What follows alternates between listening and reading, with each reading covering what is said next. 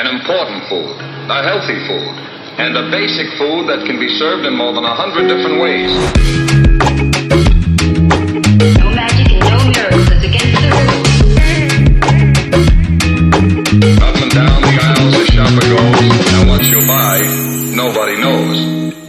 Hello and welcome to the Fat for Weight Loss Show. My name is Aaron and I am your host for today's episode. If this is your first time listening to this podcast, let me introduce myself. Firstly, I am from Australia, if you hadn't already guessed from the accent, and I run a ketogenic food blog called Fat for Weight Loss, found at fatforweightloss.com.au. And the aim of this podcast is to dig into the world of nutrition, fitness, and everything in between. I'm a nutritional therapist and an advanced sports exercise nutritional advisor. However, I'm not a doctor, so I cannot give you any medical advice. This also applies to any guests involved in this show. Please make sure you consult your doctor before making any changes to your diet or medication. You can find me on YouTube, Facebook, and Instagram at Fat for Weight Loss for delicious keto recipes, meal plan videos, and drool-worthy food photography. So let's get right into it. In this podcast, it is my pleasure to interview Danny Vega. A native to Miami, Florida, Danny received his bachelor's degree in political science from Columbia University in 2004, where he played football and was a 3-time Dean's List recipient. Danny earned his Master's of Science in Human Performance from the University of Florida, where he worked with the National Championship men's basketball team along with the women's basketball, tennis, and golf programs. He then went to become a strength and conditioning coordinator for VCU basketball, helping the Rams to their 2007 conference champions and making it to the second round of the NCAA tournament. As a raw powerlifter, he's met bests of 640 on the squat in reps, 610 raw, 400 bench, and 700 in the deadlift. He now competes in indoor rowing, where his personal best is 1 minute and 19 seconds in the 500 meter, 14.5 in the 100 meter, and 389 meters in the minute for distance. In this interview, we talk about everything from family life and how Danny is teaching his kids about nutrition and how important it is to have family support when you're going through the ketogenic approach. And then we talk about building muscle on the ketogenic diet, and then how Danny is now moving over to competing in rowing competitions. It's a fantastic interview. Danny is such a humble, modest guy, and it's really something that you want to listen to all the way through, because he gives you some really great advice at the very end of this podcast about how to build muscle using the ketogenic diet and ultimately just live a better life. So welcome to the podcast, Danny Vega. How are you doing today? Man, I'm doing great. Thanks for having me. No problems at all. I have been wanting to tee up this interview for so long because I've heard of you from so many different people. And for some reason, I just wasn't following you on Instagram. I'd slipped off the face of the earth there for a little while. So I now am following you on Instagram. I'm following you on YouTube. I'm following you on everywhere. And it's fantastic. It's so good. And I just wanted to say welcome to the Fat for Weight Loss Show. I know that you may not have heard of this show before, but we try and get a whole bunch of guests on here and talk about the ketogenic diet and talk about sort of everything in between. But I have a question for you, and when I start this podcast, I always try and figure out if there's something a little bit funny or something that maybe people may not know about you. But can you tell us about how you got into not how you got into, but how you were involved in auto theft? That's good. I was originally thinking about, something original about myself. And I was going to talk about maybe the fact that I speak different languages, a few different languages. And then you mentioned the word story. And then when I think of the word story, I think of one of the craziest stories is what happened to me when I was 15 years old. It was my junior year of high school. And I might have been 16 already.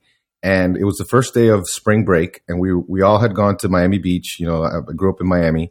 And it was 5 of us. And 2 of us have, been in fights our whole life. I had a very violent the younger years, Danny was very violent, and I went through anger management. It was crazy. So I had been in several fights, and my best friend, out of those 5 people, he had also. And we were trying to get food while we were still on the beach because I was really hungry. And the guy who was driving was like, no, let's wait until we get closer to so-and-so's girlfriend's house because that's where we're going to drop him off. And there's a McDonald's there. I guess the moral of the story before we even begin is don't go to McDonald's because bad things happen. So my friend starts telling me this story about someone he had an altercation with there. But he's just telling me the story in passing. It's not like what are the odds that he's going to be there again? So we walk in, and sure enough, the guy was at the end of the counter. He had this big medallion on, and this big chain with a medallion. He takes off the chain with the medallion, like he's about to get serious. He walks up to my friend, and he basically says something to the effect of like, you brought your friends to fight me. And right off the bat, like right when we walk in, it's already popping off. Like he's like putting his finger in my friend's forehead, and I'm like already alert. And not everyone in our party is even inside the McDonald's yet. Half of them are still trickling in. And so long story short, he gets into a fight with my friend, who my friend was like, look, I came here to eat, but take your hand out of my face. And then he didn't. And then they started fighting. So I go to separate them and get punched in the back of the head by his friend who I hadn't seen. And so I basically took his friend. I was already a large person. I wasn't as big as I am now, but I was, a football player. I was going to play football in college, and I was already probably like 185 pounds, 5'10", and now I'm like 5'11", 240. But, when I played in college, I was like 225 pounds. So I took this guy, slammed him against the wall, started punching him in the stomach a bunch of times to the point where I'm like still punching him and he's running away. And so he ran away. So I went to look for my friend, and my friend is under the tables with the other guy on top of him wrestling. This is all in a McDonald's. Oh, man. And so they separate us, and all of a sudden it's calm. And right when they separate us, my friend decides to punch the guy he was just fighting with in the face. And he cut him or something because the guy starts bleeding down his face. Well, the guy who ran away from me had gone to his car to get something called the club, which is an auto theft device that you put on your steering wheel, and you lock the steering wheel, and it's got two pieces to it. One of the pieces, if you hold it, like it's like a baton, it's like it's got a handle on it. And, if you had that in your mind that you could hit someone with it, you would, it's a weapon. And so he saw that. He went after my friend. So my friend is running away towards, because there's always two exits in the McDonald's, running away towards the door. And as he gets towards the door, he sees this big, huge guy show up, and he's thinking in that split second, well, this guy's going to help me.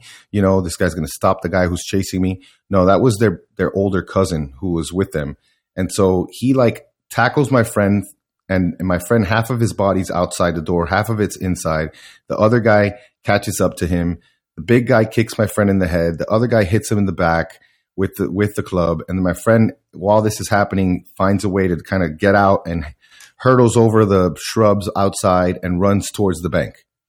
I walk around on the other exit to see what the heck is going on. And I walk by the guy my friend was just fighting. And we kind of just walk by like each other, like, look, we're not going to do anything. And so the rest is kind of hazy because what's about to happen, but you'll get it. So the guy sees that he can't catch my friend. So he turns the corner and comes after me. Now, if I would have known then what I know now, I wouldn't have run away. I would have run at him and tried to like maybe put my hand up and grab the stick from him and then beat him up, for trying to even do that. But what ended up happening was I was running away and talking smack to him at the same time, like, oh, you had to bring a weapon. And I'm like running. And then I think what happened was the guy that I had just walked by, I think he tripped me because I remember like my knees were like scraped up, and basically the rest of what happened is kind of like snapshots. So I do remember being on the ground and trying to get up. And every time I tried to get up, the guy would hit me on the head. And so I got hit on the head with, basically a steel object. And I remember hearing like the ding, like the metal hitting my head. And I didn't really feel any of it. I just was like, the adrenaline was pumping. And so the next thing I remember was being on the curb, body, face, everything full of blood because the head bleeds so much. And the paramedics are putting the bandages around my head like the mummy. And and then, you know, there's a whole other side to the story but that's basically the gist of it. The guy who hit me ended up going to prison. All this stuff happened. It's the story that keeps giving, because there were like stories after the story for years, but that's how I was involved with had anything to do with auto theft.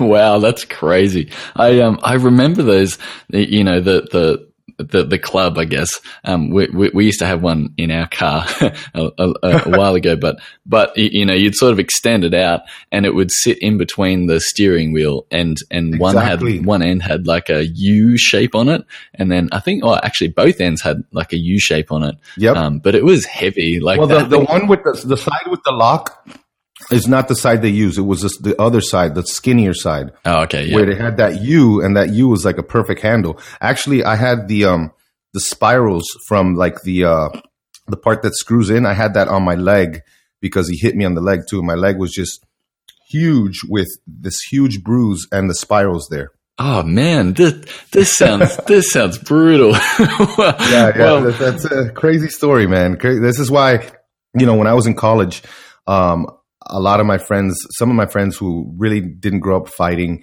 they would get belligerent when they drank. And I punched several of my friends several times when they tried to start fights with other people. I had to, because I am not going to get, everything's like, oh, it's okay, we got Danny with us, you know, and people are going to start fights with people that I don't know. I don't know what they're capable of. And, you know, I know what could happen. So I've had to punch a few of my friends to calm them down, you know, just before it even started. Oh wow, it's crazy. Like, I'm just really not a violent guy at all, and so, you know, like I was never involved in fights. I was like, but you know, you don't seem like that kind of guy, and I guess like you've. Oh, I'm not, man.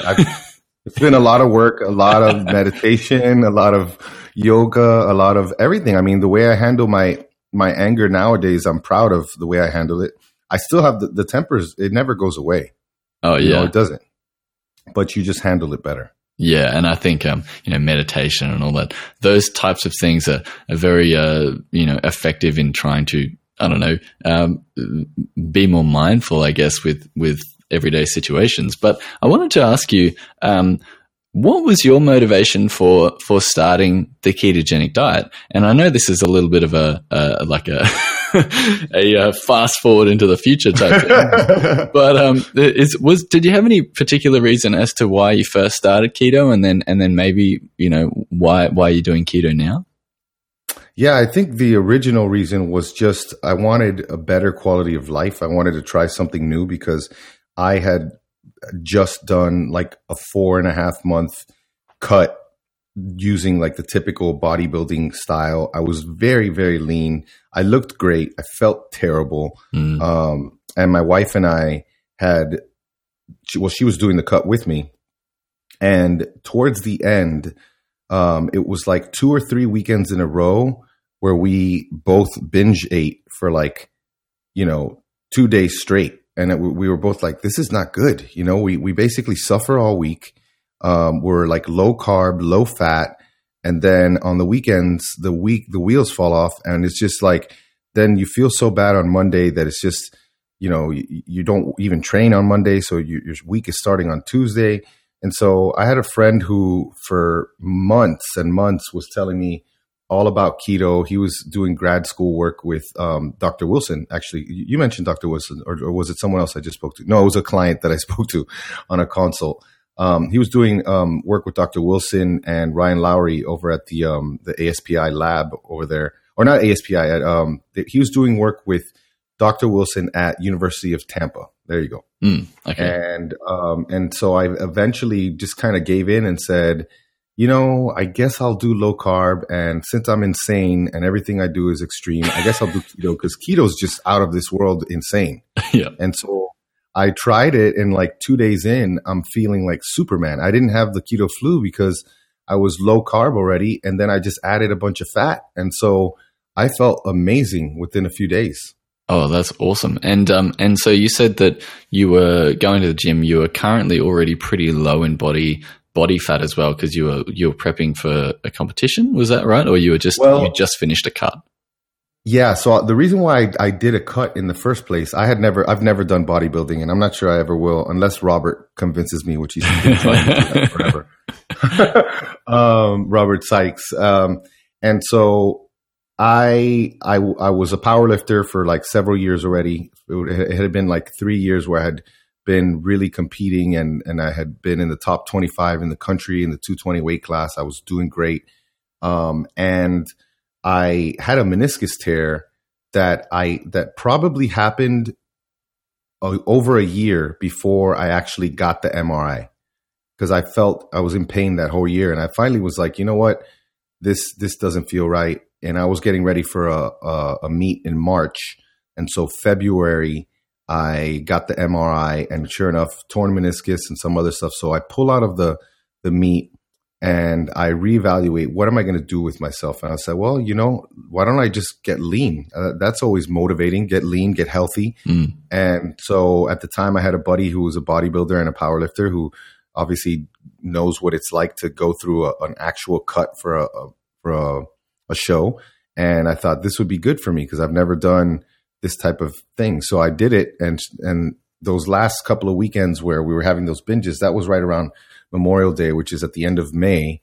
And June the 12th, 2016, that's when I officially took the plunge, and my wife followed me like 4 days later. We had like 3 or 4 days of back and forth because she was like, what do you mean I can't cheat? What do you mean you can't, she's like, I don't like to be told. This is why before she hated like Whole30, because she was like, I'm not going to do something where it tells me for 30 days I can only eat this. The fact that I'm even being held back is what she doesn't like that. And mind you, has much better self-control than I do. She just doesn't like to be told what not to do. So, but she got over it because I was like, look, I don't think it's going to be, from what I've learned so far. And that's the thing too, like everything that I start to learn about, I immerse myself in it in a very obsessive, borderline unhealthy way, because I'm a very just addictive personality. So I just luckily have used that for training and nutrition. And I was like, it just doesn't seem like a good idea to do the cheat. So let's at least do a few months without cheating. And it ended up being that we've never cheated. There's been a few times where maybe she can't, at a movie theater, it's really hard for her not to eat popcorn. Like she loves popcorn. That's her thing. So that she can't even, I can't take my wife to the movies unless she's like ready and she does something, because she doesn't even like the smell. She doesn't want to smell it and be tempted. But for the most part, if I quote unquote cheat, what's going to happen is usually I'm just going to eat a bunch of keto food. I don't know how I do it, because it's supposed to fill you so much. Yeah. The amount of fat, but like I can eat 7,000 calories in keto foods and eat like 500 grams of fat and just be like, feel terrible after, but my body notices after it's too late, because I'm just like been eating, when I was in high school trying to gain weight, you have to eat fast, so I guess I've trained myself to eat past satiety. So I've had to actually reel that back and go the other way. Yeah, it's interesting that you bring that up, actually, because I was thinking this the other day, and I don't know whether it's true or not. And I don't know, maybe you might have maybe an alternate perspective on this, but I find that keto foods in particular, because, it's high fat and it's, I guess, not quite as fibrous as something that would be high carb, I guess. It's quite easy to actually overeat ketogenic foods, and all in one go. I guess so at the moment I'm really trying to track everything that I'm doing, and I'm realizing that, it is quite easy to actually overeat on keto foods. Is that something that you found as well? Absolutely. And I mean, I think that, to be fair, it's easy to overeat high carb foods as well, if it's true, like the simple sugar type of stuff. But the fibrous stuff, like now, the whole fiber thing in general is a different subject, because no matter what, I wouldn't ever do like a high fiber diet. I just don't think it's, based on everything that I've learned, I don't think it's great for the gut and for a bunch of stuff. Some people are affected different than others. But I will say that if you have a ketogenic diet that has a decent amount of fiber in it, I think that it's because the fiber that you're going to get, a lot of it is going to be soluble, and that's good because that slows things down. That's soluble fiber is what, allows us to absorb more nutrients, and soluble fiber, the thing that it does is that it absorbs it absorbs everything. It absorbs water. And so, the fluids that you're consuming, everything, I feel like that can help contribute to your fullness versus, if you're only eating fat. So there's these, I always talk about these 3 different ways that we sense satiety. Like one of them is, of course, hormonally, like leptin versus ghrelin. Ghrelin makes us hungry. There are other hormones involved, but we always mention those 2 as the most important ones. And then you have your body's way of sensing that you got enough nutrients. And so it's when you eat something, it could be, if it's high in amino acids from the high protein, like a meat, or, it's nutrient dense, that can influence satiety. And then you also, of course, you have your mechanical stretch of your stomach, which is basically like once your stomach feels full, then you can sense that you're sated. But the whole problem is that I think different dietary approaches affect different mechanisms, and all of us have an interplay within those things. And some of us are better suited to some than others. I will say that, like, if the vegan's going to be, relying mostly on the mechanical stretch. That's why they eat like a cow. Like they graze all day. They got to give themselves all this volume because they're definitely not going to trigger that nutrient sensor because they're not getting nearly enough nutrients. Yeah. And their leptin and ghrelin is going to be through the roof. So I think that if you like the stretch of the stomach, that's where you start to include, big salads. And I think that a lot of people do well with those. Like my wife, she has a sensitivity to lettuce, so she can't do that. And this is why my wife is a carnivore, because she has to be. And I am a carnivore because I want to be. I can handle that stuff, and I can do better. But, some people can't even afford to do that. So I think it's totally possible, man. I mean, you think about it just from a density standpoint, it's so dense, so much energy in such small packages with fat that, you can easily run up the energy way past your requirements. And like, if we look at calories as energy, it helps us keep our senses where, no, it's not calories in, calories out don't completely matter the way they're argued in a high carb diet. But yes, absolutely, from an energy balance standpoint, if you're taking in way more energy than you have time to expend, the calories are going to matter. I actually get this question a lot, and it tends to become like a little bit of a dividing factor with most people. Yeah, right. Is it something that when you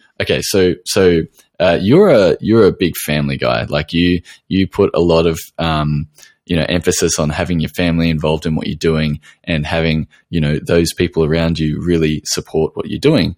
That's through everything that sort of surrounds what you are as a person, which is so awesome.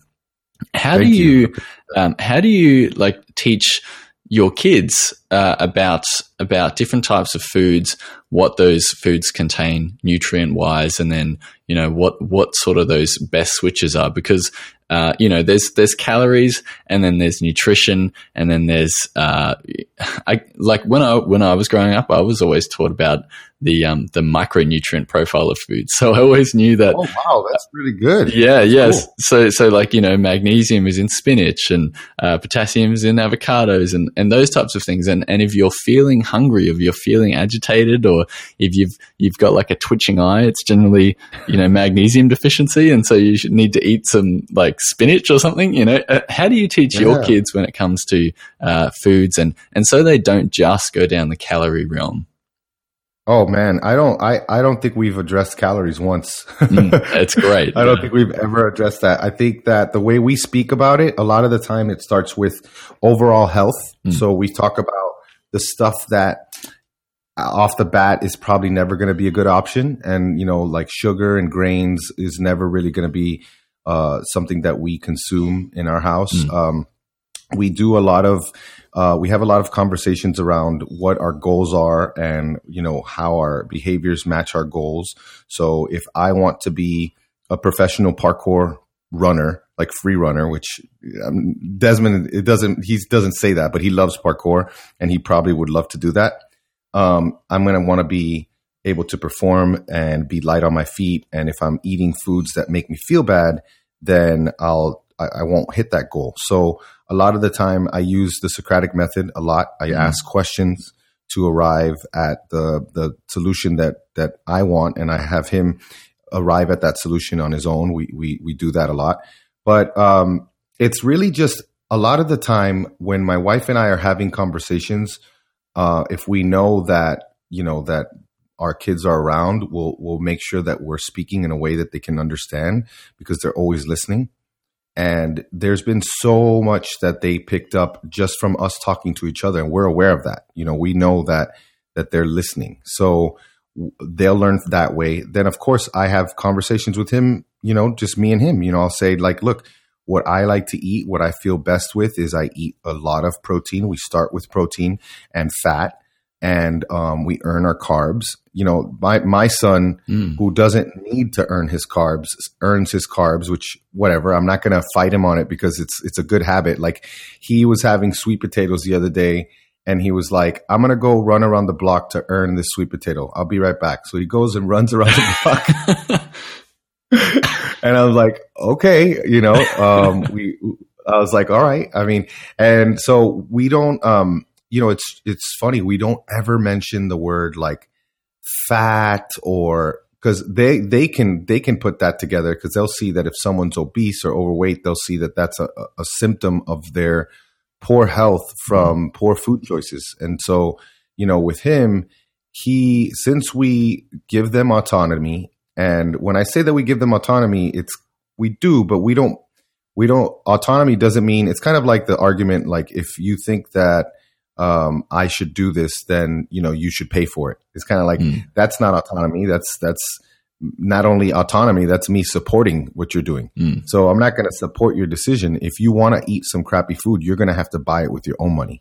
So we don't buy them bad food with our money, but if they have actual money and they're somewhere and they want something like a treat with their own money, it ends up not happening pretty much ever. But we do that. We allow them. And then the other thing is when they're at birthday parties or special events, they can do anything they want. They can eat anything they want. But lately they've actually, we always ask them before, like, would you like us to get some gluten-free pizza on the way? Because we know that there's going to be pizza there. And would you like us to get some gluten-free dessert stuff so that you don't eat the stuff there? And the reason why that's happened, and it's a beautiful thing, is because when they have eaten the bad stuff, they have had terrible, terrible experiences. Like my older one is to the point, like it was about 7 months ago, and we were in a birthday party, and he had the pizza and he had the cotton candy all within like a few minutes. And literally 30, 40 minutes later, he was doubled over, in a fetal position, crying, hoping, just wishing he never eaten it. And I was just like, remember this, when you're presented with this decision next time, with this option, just remember how you feel. It's not a bad thing. It's not, he's like, I wish I never did it. And we're big on winners don't lose, they learn. We're always learning. This is a learning experience. So it's one of those things that is kind of built into everything that we do. We involve them in the buying process. We involve them a lot of the time in the cooking process. My oldest does cook eggs for himself. He cooks certain things for himself.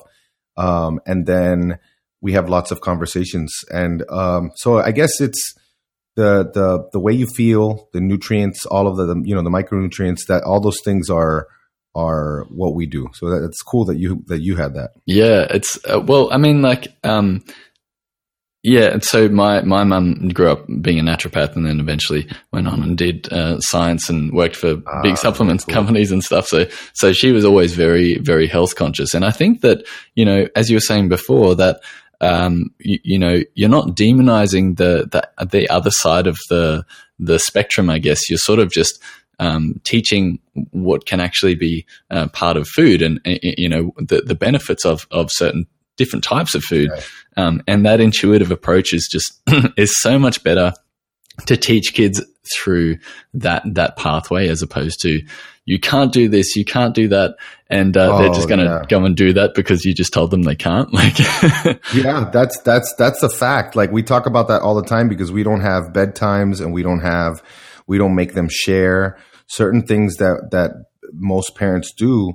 And it's funny, like with the bedtimes, for instance, all that we do relies on we know that everybody wants to be autonomous. Mm. That is everyone's number one thing, to the point where, especially if you're a child, your need for autonomy will supersede even your best interests. Mm. So you like, for instance, you look at a kid who's being told that he can only be on his iPad or video games like for this much a day. When he goes to his friend's house, he stays up all night playing video games, and then he comes back and he's a zombie, whereas my child, he would, when given this extra power that most kids don't have, he kind of already has it. And so he's kind of like, he knows how to self-regulate on so many things. And then the sharing is the same, like if you feel like something is not guaranteed, you're going to be more grabby. You're going to want to hold on and not share, versus if you know that your parents are not going to make you share with other people, you know that your property's safe. So that's kind of how we view a lot of stuff. It's that through the lens of autonomy and the importance of autonomy. Yeah, that's so awesome. And I guess one thing that sort of comes to mind is that I always remember this from a workplace. You have a manager that's telling you what to do all the time, but it's amazing how much intelligence employees can have when you actually give them the opportunity, and stop telling them what to do all the time. So yeah. And I guess this sort of leads into the next question, is that some people may not have this family support around them to be teaching them, how to cook. And I always think that if you teach someone how to cook, they're going to automatically be healthy because they know what to do with base ingredients. And so how can people who are trying to do either the ketogenic diet, or, just trying to get their health back in check in a solo type way, how do you think that they might be able to hack that family sort of community aspect of, something that's very successful for what you've been doing recently? Oh my goodness, man. That I gotta say, like we say this a lot, it really is hard to do things without the support of your partner, for instance, at the very least, because, for instance, if it's with your kids, you want your kids to eat healthy. And if your partner is not eating the way you eat, then your partner will be the one to buy the crappy food, or you buy the crappy food for your partner. But if you're both on the same wavelength, then you're the one who's buying the groceries. You now have all the power, and what goes into their mouths is what you decide, And so, like, if it's with your children, I have no qualms with telling people, like, look, if they protest and they're not going to eat, they're not going to eat what you put on the table, then don't be afraid to let them actually experience hunger for once in their life, because most of our children in the Western world are never hungry. They're never, ever hungry because a food alarm will go off before they go hungry. There's way before, like, there's a breakfast, there's a snack time, there's lunch, there's a snack time, there's dinner, there's a snack time. I think we eat an average of like 11 times a day. If you include all the different, frappuccinos and the drinks and the snacks. And so it's really hard to do it on your own. But I will say that at the end of the day, if you only had to do it on your own, and you didn't have any support from anyone else, that's when you really start to realize you have to focus on a process that is irrespective of what's happening outside of you. You are relying on this process. You have the control, which is always good, because if someone were to automatically start from a point of view that they do not have the control, then they automatically lose. But if you are an autonomous human being and you're an adult, and everyone around you is not doing the right thing, but you still have the choice to control what's in your control. You cannot tell me that, just because your spouse doesn't eat keto, that you can't not eat the donut. Don't eat the donut. I mean, at the end of the day, there comes a point where I understand that some of us deal with more challenges than others, but then at the same time, some of us are born with, like insulin resistance type stuff and all types of things that are doomed to begin with because of our parents as it is, so we are all dealing with something. And, a lot of what we talk about focuses on the individual, like you want to be a better parent, don't focus on your kid, focus on yourself. You want to eat better, focus on yourself. You can't be using the fact that you travel or that your spouse eats a certain way. None of those things at the end of the day, if it's a black and white piece of paper, there's not going to be a clause that says, oh, you know what? He's excused. He's not going to get unhealthy because his wife, eats this way. No, you still are going to own those results. What happens? So, I mean, it's kind of one of those things where, I mean, I am not a therapist for that reason. I'm very empathetic. I try to be, even though my genetics say that, that I lack empathy. That's one of those things that my wife, when we got our genetic testing back, like she cracked up because she always calls me a closet sociopath. And she's like, we're all just lucky. Everyone here in the world is lucky that Danny's a really happy guy, because if not, he would be like a killer or something. But I do care, and I care about situations. I can't quite understand some of them because I'm not in those shoes. Like I wasn't raised in a way, or I was always playing sports. So that unfortunately is not something that I can say I understand. But then at the same time, I can say to people, look, at some point you have to realize, and it's a very powerful thing, that you have all the power in the world to change things within your control. And there's a lot more in our control than is not. I think a lot of people focus too much on what's outside of their control when they can be changing things that are in their control. Yeah, that's a really important one right there. And to semi quote Will Smith, don't let your past influence your future. It's so important to understand that you have that control, and you are the one to do all of the things that you're doing.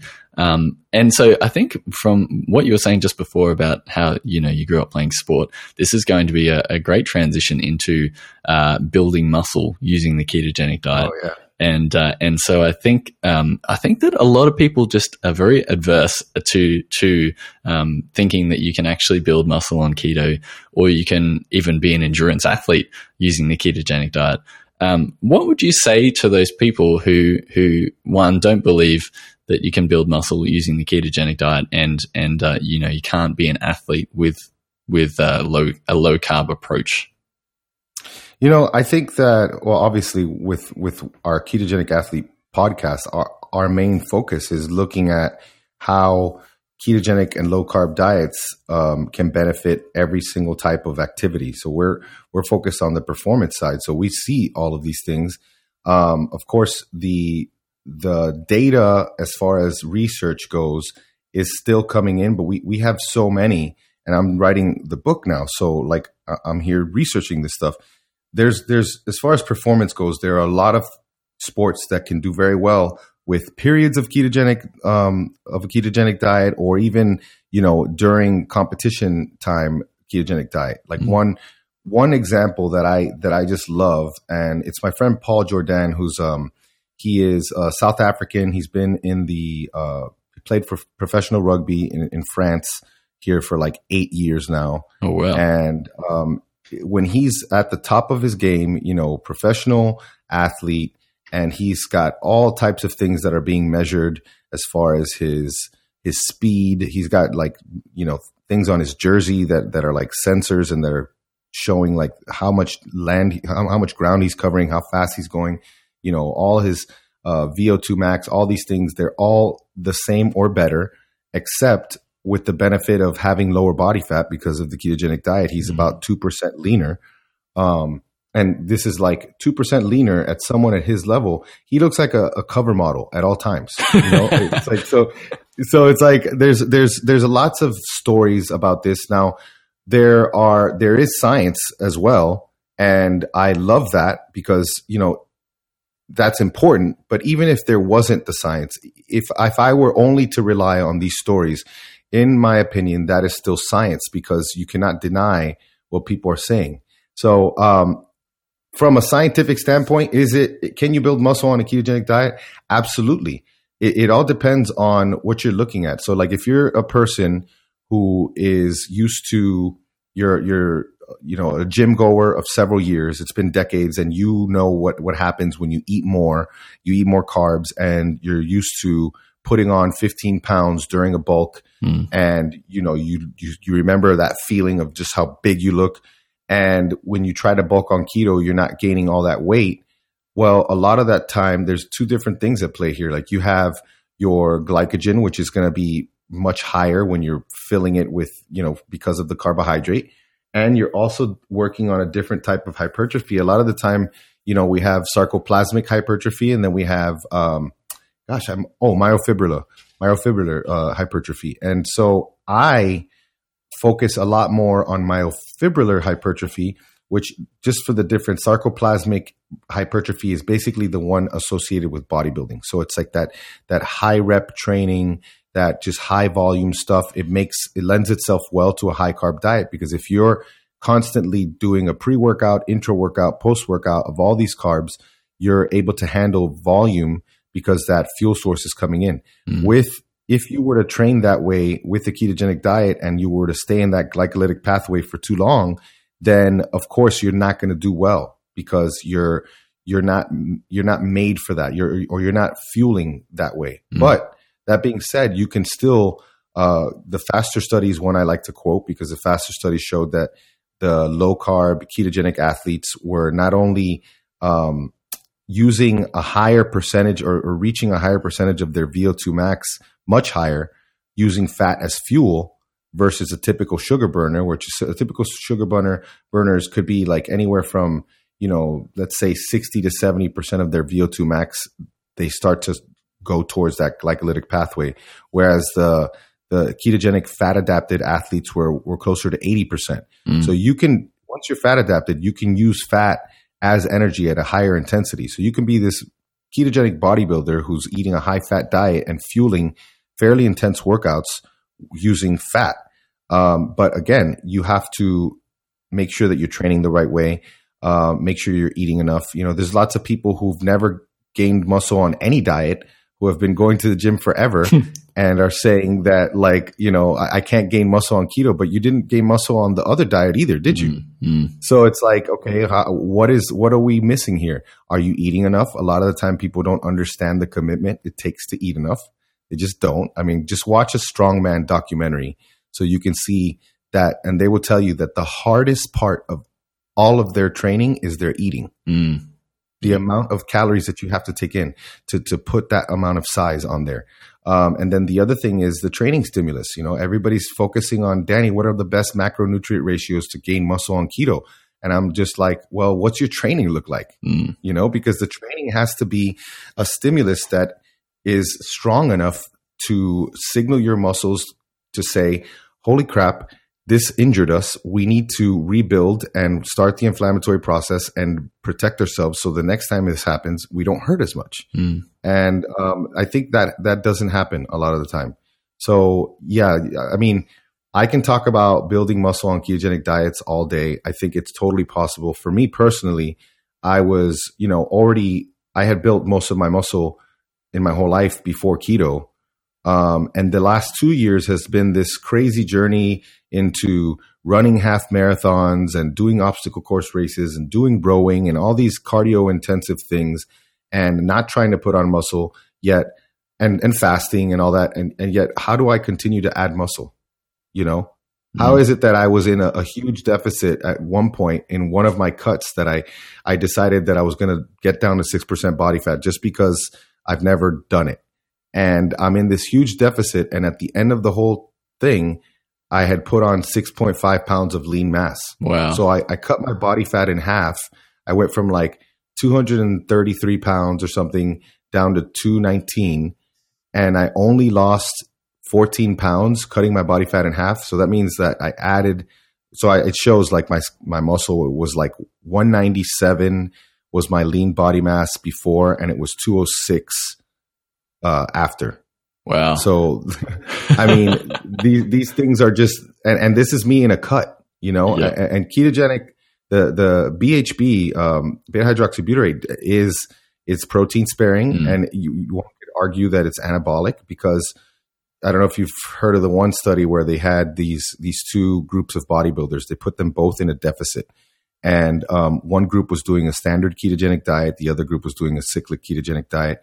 And in the cyclic one, they would do a 2-day carb up. So on the weekends, they'll eat the carbs. At the end of the study, both groups lost the same amount of weight. And except the cyclic group lost all lean mass. It was mostly lean mass. Oh, really? So the ketogenic group, and the ketogenic group lost, pretty much mostly fat. And then the other group complained about, it took them several days to get back into ketosis, and they were battling, cravings and things. And so to me, and that's what Dr. Wilson was talking to me about because he was part of that study. And he was like, that tells me what I infer from that is that, keto is muscle protective. And, if the ketones are not present, then it's possible that it's easier to lose lean mass in a deficit than it would be. And this is why a lot of the time, the typical lower fat approach, you will see a weight loss because your body will lose weight very quickly on that approach. But then you get a rebound. And even if you don't get a rebound because you're suffering for longer, I lost my train of thought now. I mean, there's a bunch of stuff that happens. Your hormones are in the tank. And, regardless, it's just eventually it will stop. And that's why it's not a sustainable way to lose fat. So, ketogenic diets are fantastic for losing fat. Oh, okay. All right. So I think I found my question for the very end of the podcast. All right. Through all of that. Man, I could talk about that for so long. So actually, I might just ask quickly. Okay, so I've been going to get DEXA scans recently, and I think if you're listening and if you haven't had one done, then definitely go and do it. But it was really interesting for me because I've had what's called VLA scans before, and they're basically like impedance scans. So you send electrical currents through particular parts of your body, and it'll give you fat percentages, blah blah blah blah blah. But it's not extremely accurate, I don't think. I agree 100%. And so I went and got a DEXA scan right after running a ketogenic marathon. So I was now I say I was relatively fat adapted, but I got to about the 25-30 kilometer mark and sort of bonked. So maybe I wasn't enough fat adapted. But who knows? Anyway, I came back from that and I was 25% body fat. Wow. Totally within the normal BMI range, but 25% body fat. And I thought, what am I doing wrong? And so I've been doing a few different switches over the past, maybe, 6 weeks, I guess. And I've, brought that down to 23%. But over the next 8 weeks, I'm doing like a keto summer body challenge. And that's just going on Instagram. But the idea is to get that down into a, below 15%, I guess. But it's really interesting because, even in a ketogenic state for me, I was possibly still eating too much, or the amount of inflammation that you can get from training for a marathon could potentially have caused something. After my half marathon, it was 4 or 5 days after, and I still had a high C-reactive protein because I had blood work done. Right. Okay. So it can add up, especially with the training, the mileage that you got to do for it. And one of the things that helps with that is building muscle. Yes. Because the more muscle you build, the more the higher ratio of muscle to versus fat that you have. And that's exactly right. And I think, for a lot of people, they may be in a healthy BMI range, and BMI is ridiculous, by the way. Oh yeah. Absolutely. And so, that healthy BMI range may be indicating that, you're just skinny fat, which is exactly what I am, which is crazy. So that was a big wake up call for me. So yes, hitting the gym, go build some muscle. And I guess that the ending question is going to be all about that. But I have a few things that, I would love to touch on as well. You have been competing in indoor rowing now for some time. What made you get into rowing? And for me as a cyclist, I came from a lot of people who were actually rowers who moved into cycling, and they just were absolute beasts on the bike because they had such strong legs. But you think about rowing, it's sort of like it is almost like an arm movement. So is it more leg dominant? And how did you sort of get into that? Oh man, so if people don't know, my dimensions are very weird. They're not the typical. So I'm 5'11", almost 6 foot, just missed it by a quarter inch. But my arms, my wingspan is about 6'3.5". Right. And so I have extremely long arms. I have a very, very short torso. Like I always have people when they talk, when I try to tell them like, this is how we are different. This is how you and I are different. I can take my thumb and touch it to my nipple, and then my pinky and touch it to my belly button as I'm standing up and completely stretched out. Like my torso is short, and so my legs are very long and my arms are very long. And so what does that mean? Well, that means that I'm going to be able to deadlift 700 pounds because of the way that just the mechanics of it. That's why I could deadlift a lot. And it's also going to mean that I'm going to be a fast rower because, the amount of drive that I get from my long legs is going to help me. So when I did CrossFit, like in the 2011 to like 2013 timeframe, like I was always good on the rower. Even when I wasn't even in the best shape, I was like right off the bat a fast rower.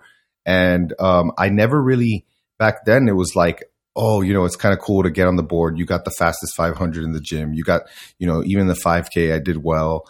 But I never even knew about the competing. And, last year in July, right before I started going carnivore, because I started carnivore like August of 2017, I was looking into it already. And someone's like, oh, this carnivore thing, you should look at this guy, Sean Baker. So right off the bat, we were one of the first interviews that he did, on the Ketogenic Athlete. And he's telling me about the rower. And I'm just like, he's telling me he's got world records and all this stuff. And I'm like, I can compete in that? Another thing? Well, I love to compete in new things. I mean, anything that I could do to compete, I love competing. So I was like, let me try this. And so I would do it. And then I would text him or reach out to him and ask him for like tips.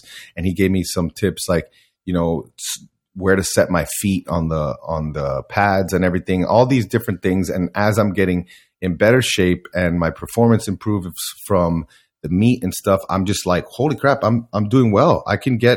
I was like, back then I had like a minute 24 was my PR in the 500. And when I went carnivore, like after the first month, it was down to a minute 21. And then after several months of rowing really hard and competing in the rowing, I got down to 119.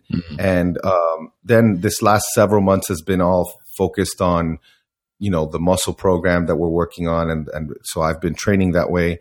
And so now I'm trying to get my rowing back, but it's a full body movement.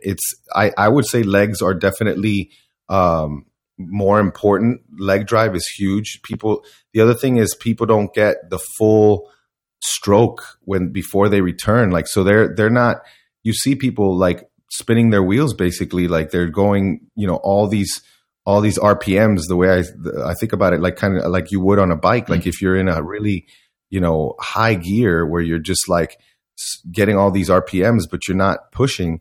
I set the resistance to the highest always. If I could set the resistance higher, I would, because that relies on my strength. My strength is my strength, like the fact that I have a lot of power and strength that helps me.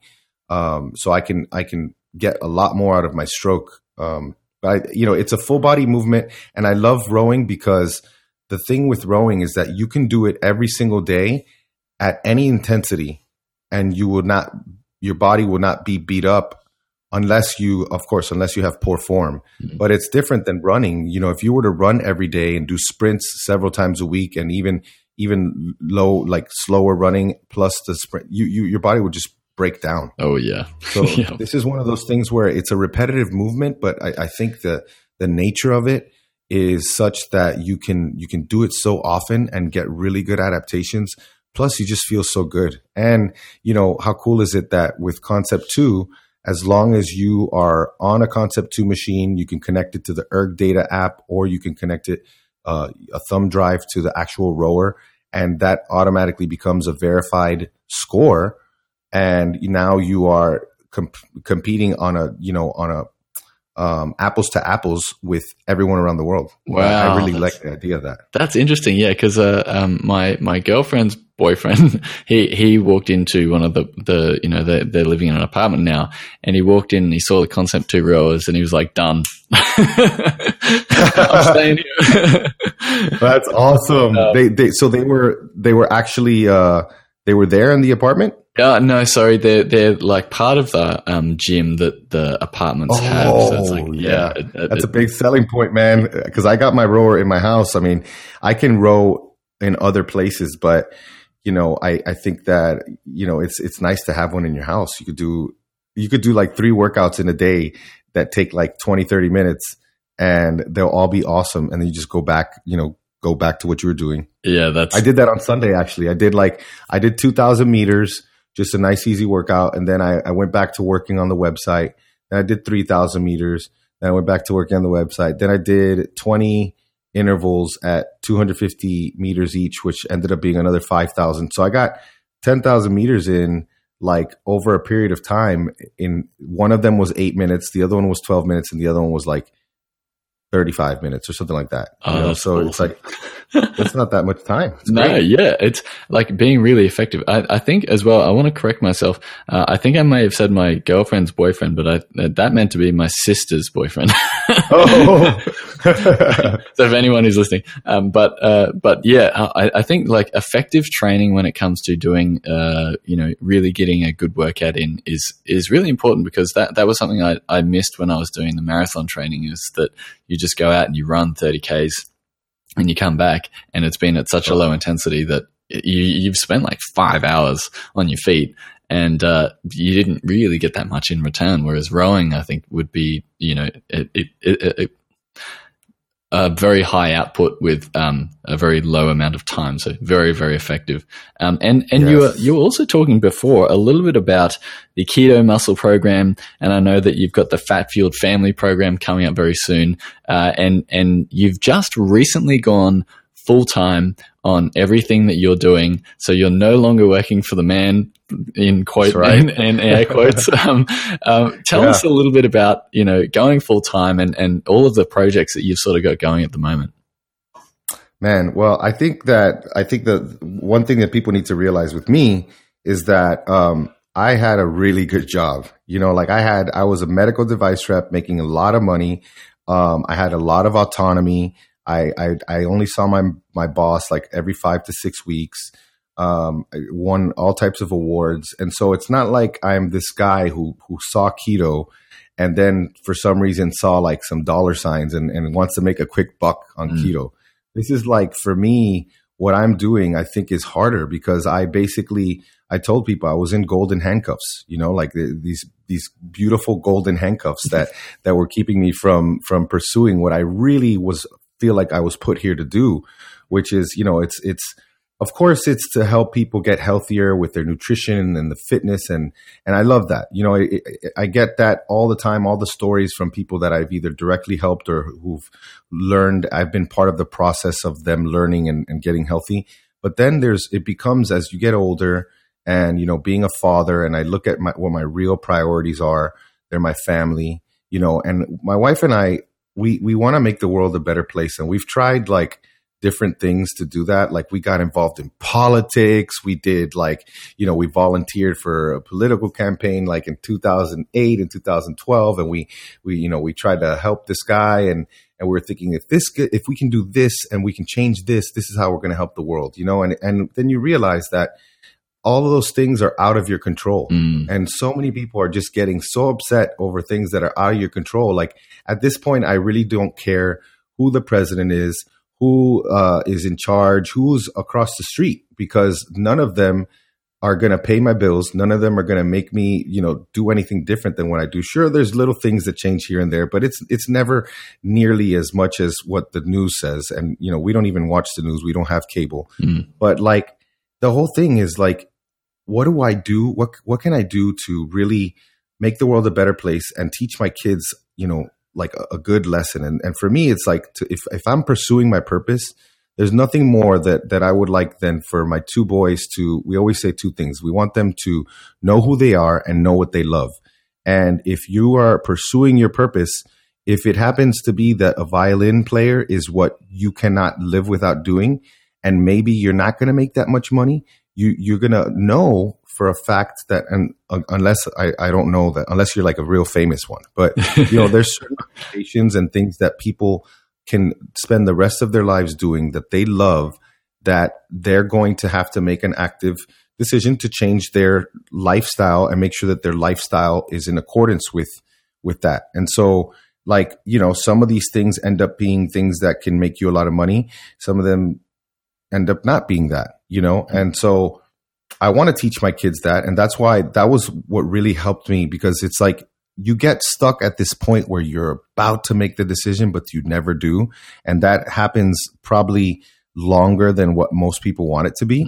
It ends up being, who knows, 6 months, a year, 2 years. But then when you have something like, yeah, but also I could teach my kids that, look at what I did at 37 years old. I left a job that helped me, get to a whole different level of, a higher level on the strata of where we are. And I'm leaving that because it's that much more important for me to do what I feel like. It's a combination of my gifts, because we all have gifts, and my passions. Those two are meeting together for me to do what I'm doing. And people say, well, it's really nice that you are at the point where you can leave your job. And I'm like, I'm not. Oh, that hasn't happened yet. Yeah, not even close. My goodness. Like, I'm not even. And so it's like, I'm not, man. You just like, at the end of the day, like, what's going to happen, man? Are you going to die? Are you going to be on the street? It's not going to happen. Yeah. Like, there are so many things, like our fear, if we just were to just spend 1 minute taking these weird anxiety things that show up in our head and just taking that, okay, let's see where that goes. What happens? You lose your job. What happens? Well, there's a million things that can happen. You're not going to go hungry. You're not going to die. And, at the end of the day, like the more power you have, yeah, it's on you, of course, but then the payoff is bigger. So I went on this whole rant, but I think I answered your question. Like the importance for me, it's just so important, man. I can't think of it any other way. It's only been a week and I'm already like, oh, I can never go back. Oh man, I totally feel you, because I was there like 4 months ago. But I always have this thing that I try and envision, and I was never really a video game player, so I was always stuck in like the Super Mario stage, where like you're a 2D person running along, but that's a great metaphor for exactly what we're doing here. Is that if you're going up against hard things, if you're going against those bosses, or if you're moving I guess, right on the screen and you're going towards those really hard things, it means you're moving in the right direction. And if you were going backwards, like it would be easy going backwards, right? You're not coming up against any of those bosses or those things that sort of make the game hard. But you're going in the wrong direction. So all of those things that you come up against, as you said, you're not going to go hungry, because you're going to know how to make it happen. And all of those. And I was listening to the podcast that you did with Robert Keto Savage, and you guys were talking about going full time and knowing those hard things and sort of doing it anyway. And I think that's just like so liberating to really understand that it's all going to be okay. Like, don't worry about the things, as you were saying before, that are out of your control. Focus on the things that are, and just be and do important work. Yeah, man. And like I realized the more it's this really amazing thing that I realized that more and more, and it's this theme that runs through everything that I do. Like everything in my life is preparing me to die. I know it sounds crazy, but like at the end of the day, like we have to be comfort with dying, and we have to be, and that's why when we say we say things like, you have to suffer a little bit and to get to that point where you get that the other side of it. I think it's just training us, like everything that in my life, I look at it now as just a preparation. What can life throw at me that I cannot handle? I look at it from my son that happened, that he got hit by a truck. At this point, he's happier. I'm telling you, my 4-year-old is happier. He's and he may not know what's going on, but he went through hell, in the hospital and everything. And he's thank God he's perfect. We just took his neck brace off today. And so like all these things, do you want to be comfortable or do you want to be alive? Like you can be comfortable and we can live a totally normal, vanilla, comfortable life. That's like one of those like nice sitcoms that you put on like on a Saturday afternoon at 4:30 that you could watch it, but then you can go to sleep too. Or you can be like straight up like Braveheart, where he's like, yeah, they could take our freedom, but they could take our lives, but they can never take our freedom. Like if you're asking me, I'm going to be that guy with the arrow in his chest, like still fighting. I'd rather do that. I think that's a life well lived. And it's where you get to go to those places that are more uncomfortable and that maybe not that many people have gone, but you discover things that so many people don't know. You discover things about yourself, about your capabilities. I mean, it's just, to me, it's just like, I want that. And I'm glad to hear that your son's doing okay. That's super important. Yeah, I mean, like we could talk about this for so long, but I think that I would love to get into some quick rapid fire questions. I don't know if you're keen for that, but yeah, absolutely. Yeah, cool. All right. Okay. So what is your favorite keto food? What is something that you can't live without? Man, someone asked me that the other day. And like, I would say my favorite keto food, I'm going to have to say ribeye. Like if you were asking me earlier, when I first started, I would have thought of like I would have thought about recipes. Like what's my favorite recipe? But I find now like that I love, like I do love Fathead pizza, and I've created my own version that's pretty darn awesome.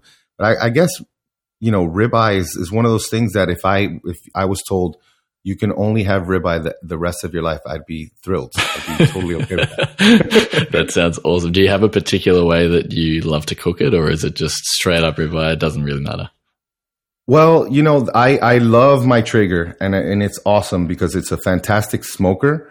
But the one thing is that the surface temperature doesn't get to the temperature that a really good steakhouse would get. So like a steakhouse would probably be 600-700 degrees, and mine, with all the little tricks that I do, is probably up at like 550. But what I'll do is I can just on my Traeger, put it at the highest temperature, and it probably is going to take about 12 minutes on one side and then like another minute or two on the other side.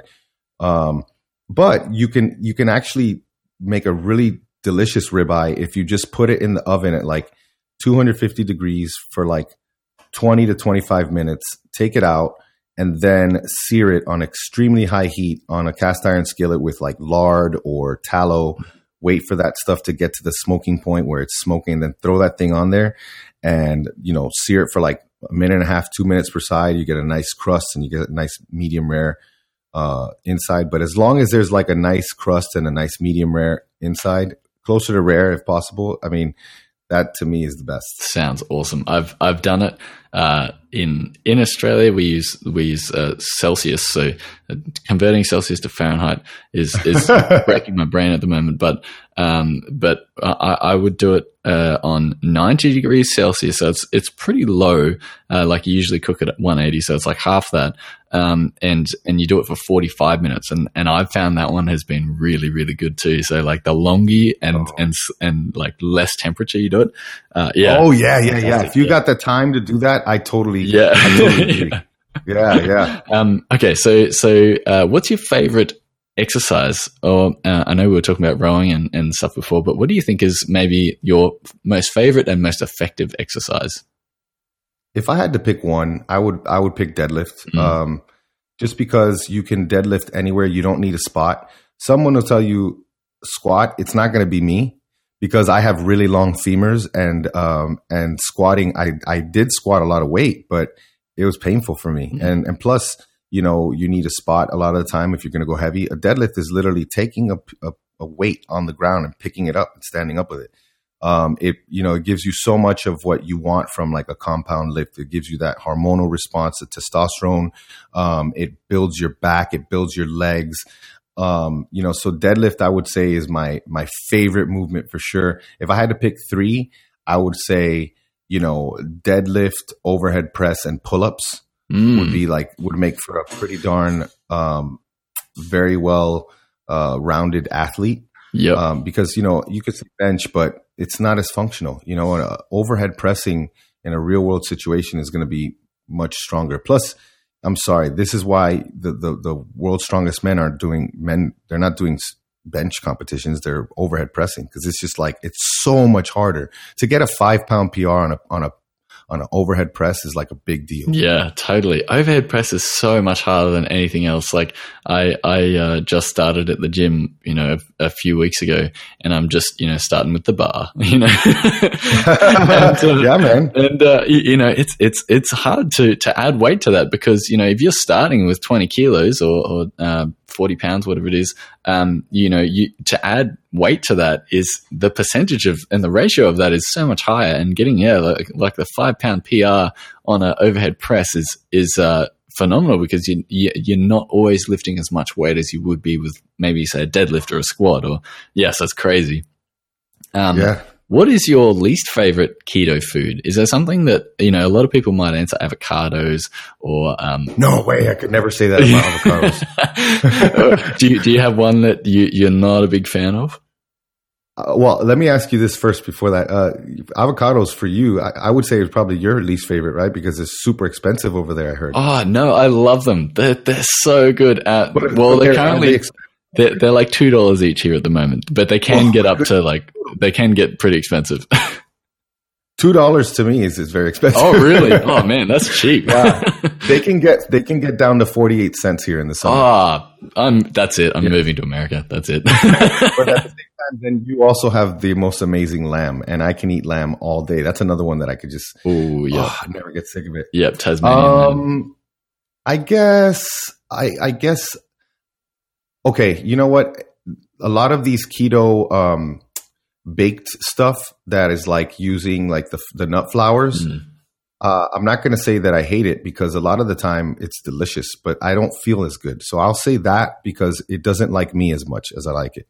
Yeah. So if it doesn't like me, if my body doesn't like it, then I'm going to have to say, then I don't like it. But it's delicious. A lot of these things are delicious. I feel bloated the next day. Sometimes I even have like, higher blood sugar, certain things. So yeah, that's what I'll go with. Cause it's hard for me to say something that I don't like. Cause I pretty much like everything that I eat. Everything is delicious.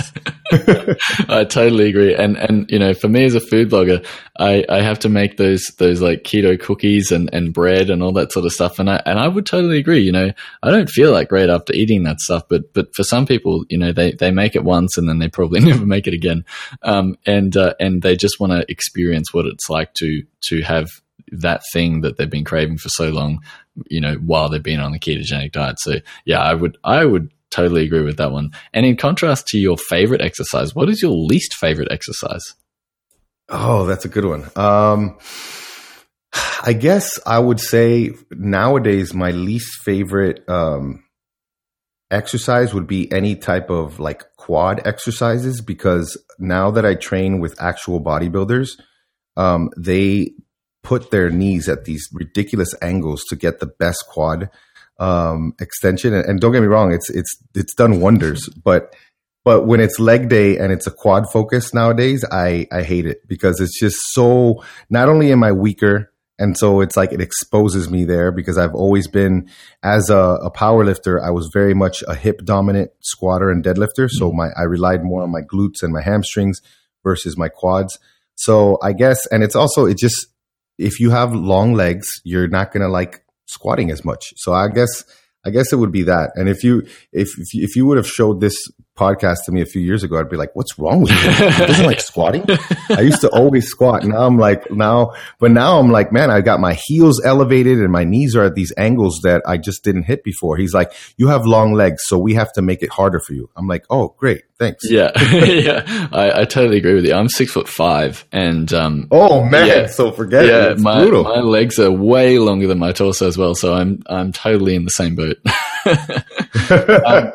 Are you currently taking any supplements outside of prescription medication?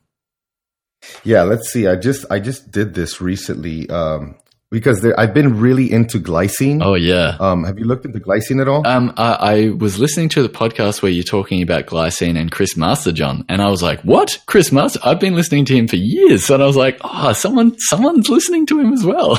Oh man, yeah, I love him. I've followed him, man, probably for over a decade.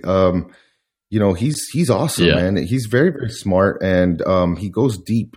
And so I think that people are not eating nearly enough, getting nearly enough collagen and gelatin and glycine because from a survival standpoint, we don't need those things to procreate. And so we have kind of lived as humans with a deficit in those things.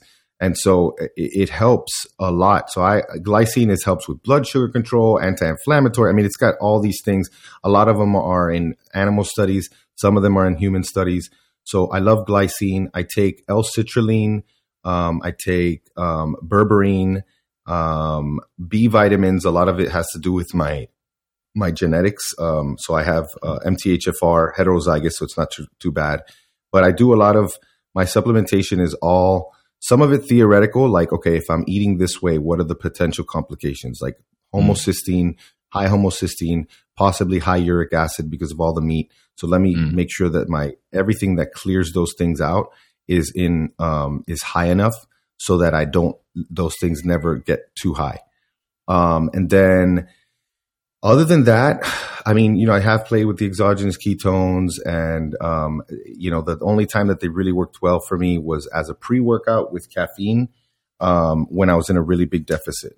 And then other than that, that's about it. That's about it. Yeah. But I have a whole list. I have it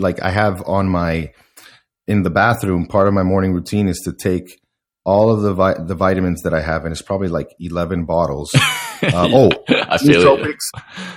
Huge nootropics fan. So adaptogens and nootropics are my jam. Like if I had to pick my favorites, it would have to be alpha GPC, lion's mane, and L-theanine. Those three are just like if you want maximum brain performance and if you are trying to, reach a different level of consciousness as far as like your mind opening up and you want something to help you do the reading and work that you have to do to get that higher consciousness or whatever.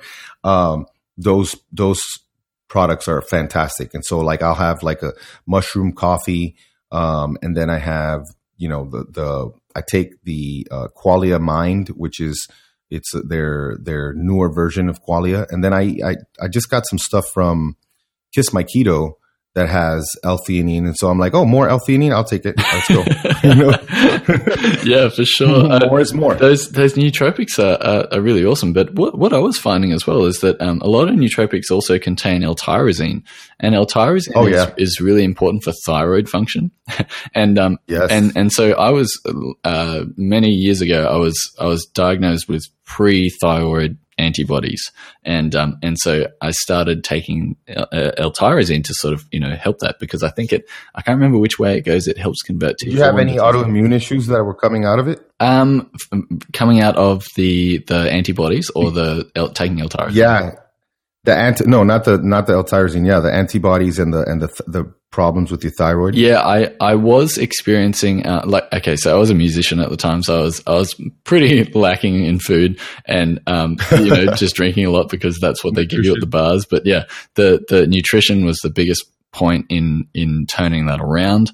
But in terms of actual symptoms, I think maybe the typical the typical anti or autoimmune issues were definitely present, but nowhere near as exacerbated as someone who may have Hashimoto's. Yeah. It was an interesting thing to look at and see. Okay, I do not want to be there, and so making sure that your nutrition is keeping me away from that, I think was the most important thing for me. But yeah, I mean, that I was just going in to get my blood glucose tested, and they were like, "Oh, you've got antibodies in the thyroid. You should probably have a look at, trying to sort that out." And I was like, "What is a thyroid?" So I being able to rectify that now and getting tests done regularly on that is great. But yeah, those nootropics are awesome. I've never tried L-theanine, so I'll have to give that one a go. But yeah, the supplements, man, we can geek out on that for ages as well. Oh yeah, man. Especially when it comes to the brain stuff. Like it's never going to be for me focused more on like building muscle or anything to give me a bigger pump. I want something to give me more bandwidth. I want something that, expand me. Yeah, I feel you. I feel you on that one. And I guess a ketogenic diet is one aspect of that. That is already an advantage of so many other people as well, which is great. Do you have any books or videos that you have recently or that have recently inspired you? Oh man, how much time do you have? No. Okay, I'll tell you the ones that I've recently read that have really blown my mind. Buddha's Brain by Rick Hansen and Richard Mendius. So Buddha's Brain, that's a beautiful book. It's looking at the quantifying why things like Buddhism and why Buddhism and neuroscience are so linked, because neuroscience it looks at quantifying, what these people are seeing or the benefits that these people are getting from practicing this way. It's actually, there's science behind it. That was a really good one. The Power of Myth is an audio book, but it's really a set of interviews with Joseph Campbell. Beautiful. I mean, if you look at it on Netflix, I highly recommend it. It's also on Audible. I'm currently reading right now, what's her name? Dr. Shefali's book, The Awakened Family. That is an unbelievably just beautiful book about being a better parent and looking at your kids a different way, realizing that your child is your awakener. Like your child is the mirror showing you all of your things that you've built because of your childhood.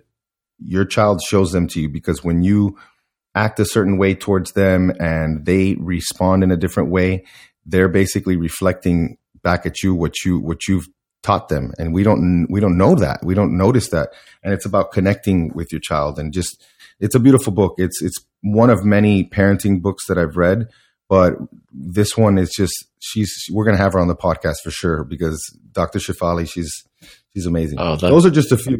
I got a bunch here that I'm just like scrolling through, but those are a few. I'm always trying to read or listen to something at all times. Are you someone who likes to read a physical book, or are you someone who loves to listen to an audiobook?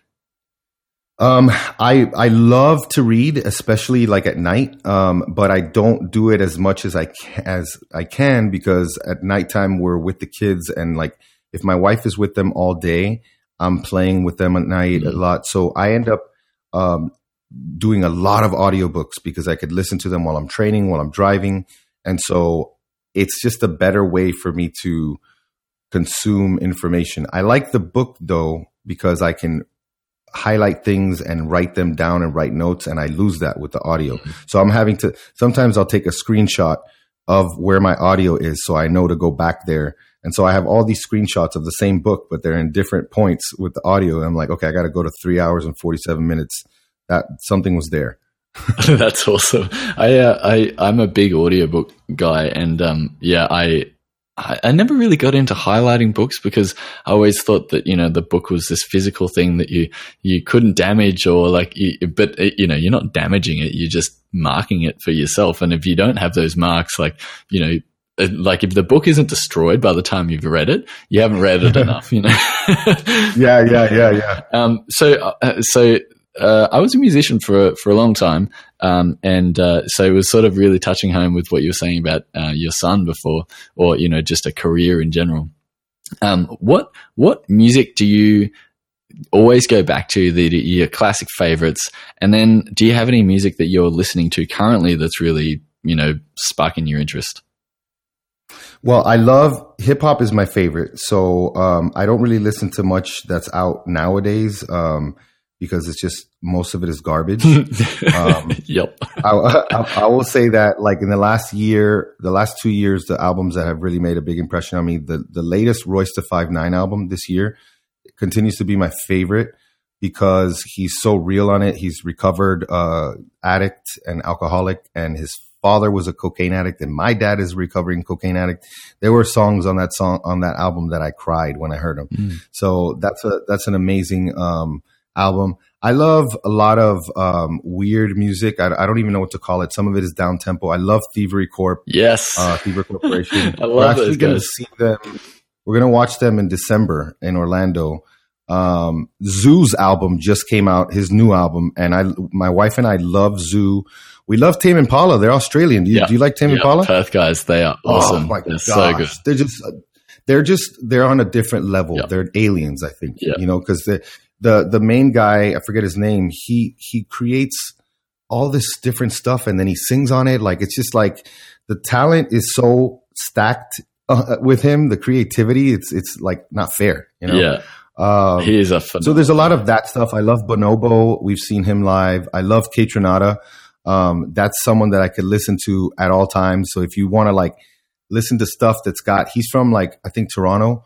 He's from Canada. I think he's from Toronto. And he's got this like funkiness to him, but he uses electronics, and he's got this hip hop kind of vibe as well. So we love music. My wife and I, we always joke because we married each other for a reason, and there's so many things that we're alike, but we can't understand people who don't feel like their soul is being ripped apart when they're listening to music. Like if I tell you, did you hear this song and it's something that ripped my soul apart, and you tell me you like the beat, I'm just going to be like, what? Yeah. I'm just like, are you awake? Are you asleep? It's just one of those things, like I feel like you're either awake to that or you're asleep to it, and for us, music is a beautiful thing.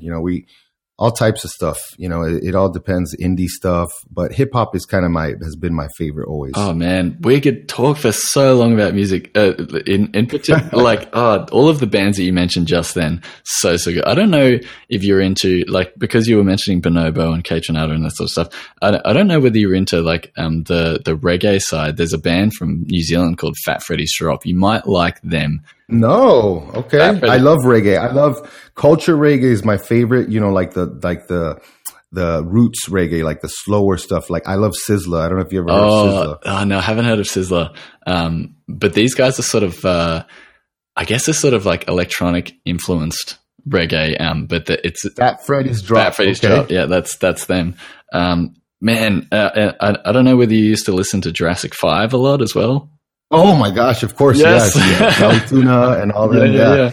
I love Jurassic 5. Yeah, that's hip hop. Yeah, exactly. I was listening to Keto Connect's podcast where you were talking to Matt, and I think Matt and Mega are more on the like modern hip hop. Yeah, Matt loves the new stuff, and he's like, and he throws it in my face. Yeah, and he's like, no, you got to listen to it for the sound. You got to understand what. And I'm like, no. I think Danny's right here. Yeah. And Maura too, she'll say like, she's like, I could listen to that stuff if I'm working out and all this stuff. And I'm just like, yeah, but you could also listen to good stuff too while you're working out. Yeah, I totally agree. There's gonna be contention about this, but I'm on your side. I totally agree. For sure. Oh man. Yeah. Okay, all right. So music aside, and we got to catch up about music, by the way. But the big question for all of this whole podcast episode is that I would really love to get your expertise on bodybuilding and exercise in the ketogenic space. And you're talking about the phytoplasmic area where you do high reps, and that's more of the bodybuilding bodybuilding sort of, energy pathway, with the glycolytic pathway and all that sort of stuff. But how would you go about building muscle on the ketogenic diet? And you were talking about the myophobic, type. Malfibrillar, yeah. How would you go about, building muscle on the ketogenic diet and not falling victim to all of the high rep, high carb sort of approach that everyone has already been used to? Yeah. Like I think that, look, when you look at myofibrillar hypertrophy, it is the one that you want anyways, because as you continue to grow your muscles, you'll see that with the sarcoplasmic hypertrophy, where you're only focused on that type of hypertrophy, what happens is your muscle, if you were looking at it on a graph, your muscle would start to rise, right? Your strength would also start to rise, but your strength would level off at a certain point while your muscle still grows. So you're now building muscle that is pretty much not that functional, versus myofibrillar, you would actually have, theoretically closer curves, like strength curve would be closer to the amount of muscle you have. So how do you do that? Well, you train heavy. You can train heavy, like real heavy, like in the low rep range, or you can also train even like the 6 to 10 rep range, where your first couple of sets, you're really focusing on, getting good form with lighter weight, and you're hitting 10 reps. And then now as you're going really heavier, your 5th or your 6th rep is where you're one short of failure, before your form goes out the window. I really, really like that range a lot. And I've had a lot of success, like anywhere from like 5 to 6, 5 to 7 reps, and focusing on quality muscle contractions. Like, so on every single rep, it's almost like meditation, man. It's like you're so much more intentional during your training, and there are points in the lift that are super important that are being neglected. So like, we know the concentric is when your muscle's shortening, and the eccentric is when your muscle's lengthening. And one of the things that I've learned from Ben Pakulski is that, you want to focus on getting the best contraction where it counts. So like, you want to have an awesome contraction during the shortened, when your muscle's shortened on the concentric, which is, most people can visualize that, right? Like you're squeezing your bicep on a curl, and you see that thing peeking out, and it's, pumped up. But then how do you get that contraction when your bicep is all the way lengthened? And how can you get that bicep to contract in that position? That's very, very important. And I've noticed that with my upper chest development, focusing on that. And those are just things that are not even keto. They're not even, but like, keto or not, if you do those things, they're going to be awesome. So, make sure that you have a program that, see, if it's me, I'm going to start my day with, some rowing intervals to get my, blood pumping, get sweating. Then I'll do some power movements to warm up my nervous system, get my nervous system buzzing. So like some box jumps, or even sometimes on an upper body day, I'll do like a stability thing, like handstand walks. And then I'll do my first main movement, which I'll prioritize that as the one that I think, it's the most important, depending on the day, whether like it's an overhead press, a squat variation, a pressing variation. And then I'll have like some assistance stuff that some of it may be in that lower rep range, and some of it may be in the higher rep range. Or we can do where we train heavier earlier in the week, and then we move a little bit faster, and we train lighter in the tail end of the week. So you're hitting those different training styles. And I think that's the best way to do it without having like a coach who's looking at you all the time and saying, this is what's going to work for you best. You can kind of cover your bases and train in those different ways. And then, how do you feel after those heavier days? How do you feel after those lighter days? What do you think is happening on those days? If one is giving you more, then you can spend more time there. Oh man, all of that was gold, absolute gold. And I really like, I love the reflecting on the stuff that you've done as well, because there's so many people who would just go and then not think about it after they've left the gym. But yeah, we all live our lives like that in general. I mean, that's what I'm trying to teach my boys. Be mindful of everything, every single thing in your life. Everything matters. Everything. Every little detail. And if it doesn't, make it matter. Yeah. Right. Man, it's been so great chatting to you. It's like this podcast is filled with so much awesome information. I cannot thank you enough for this entire, it's like an hour and a half now. I don't even care. This is amazing. This is so well, good. thanks for letting me talk your ear off. Because if you do, I'm just going to talk anybody's ear off. Oh man, I going. love it. I love it so much. So where can people find you? And where can people find the programs that are coming up for you as well? Oh, awesome. So right off the bat, KetoCounterCulture on Instagram and Facebook. Yeah. And then fatfueled.family on the internet, as well as, the Fat Fueled Family YouTube. And that's pretty much it. All of the stuff that I come out with, whether it's being released on my site or not, it will be linked to it. So if it's not on one of those pages as the source, it will be linked to it. Okay, cool. And I was listening to the Ketogenic Athlete podcast the other day, and Brian's your co-host, is that right? Yeah, he was like, I don't ever get asked to do podcast interviews. It's always Danny. Like, I'm just Danny's, PR guy who can I do a podcast with Danny? So I'm going to have to get Brian on as well, and we're going to have to talk about it. Oh man, he would love that. He would love that. Sure. All right. Well, thank you so much, Danny. I really, really appreciate it. And I'm sure everyone who's been listening has really appreciated this podcast as well. And I just wanted to thank you for your time and all the best. Thank you for having me, man. It was my pleasure. Thank you so much for listening. If you loved this podcast, make sure you hit subscribe to be notified next week when the podcast arrives. If you could do one small act of kindness for today, I would greatly appreciate a review from you. It's really easy and it allows me to keep making podcasts just like this one every week just for you. Head on over to fatforweightloss.com.au/podcasts for the latest updates and all the show notes. Until next week.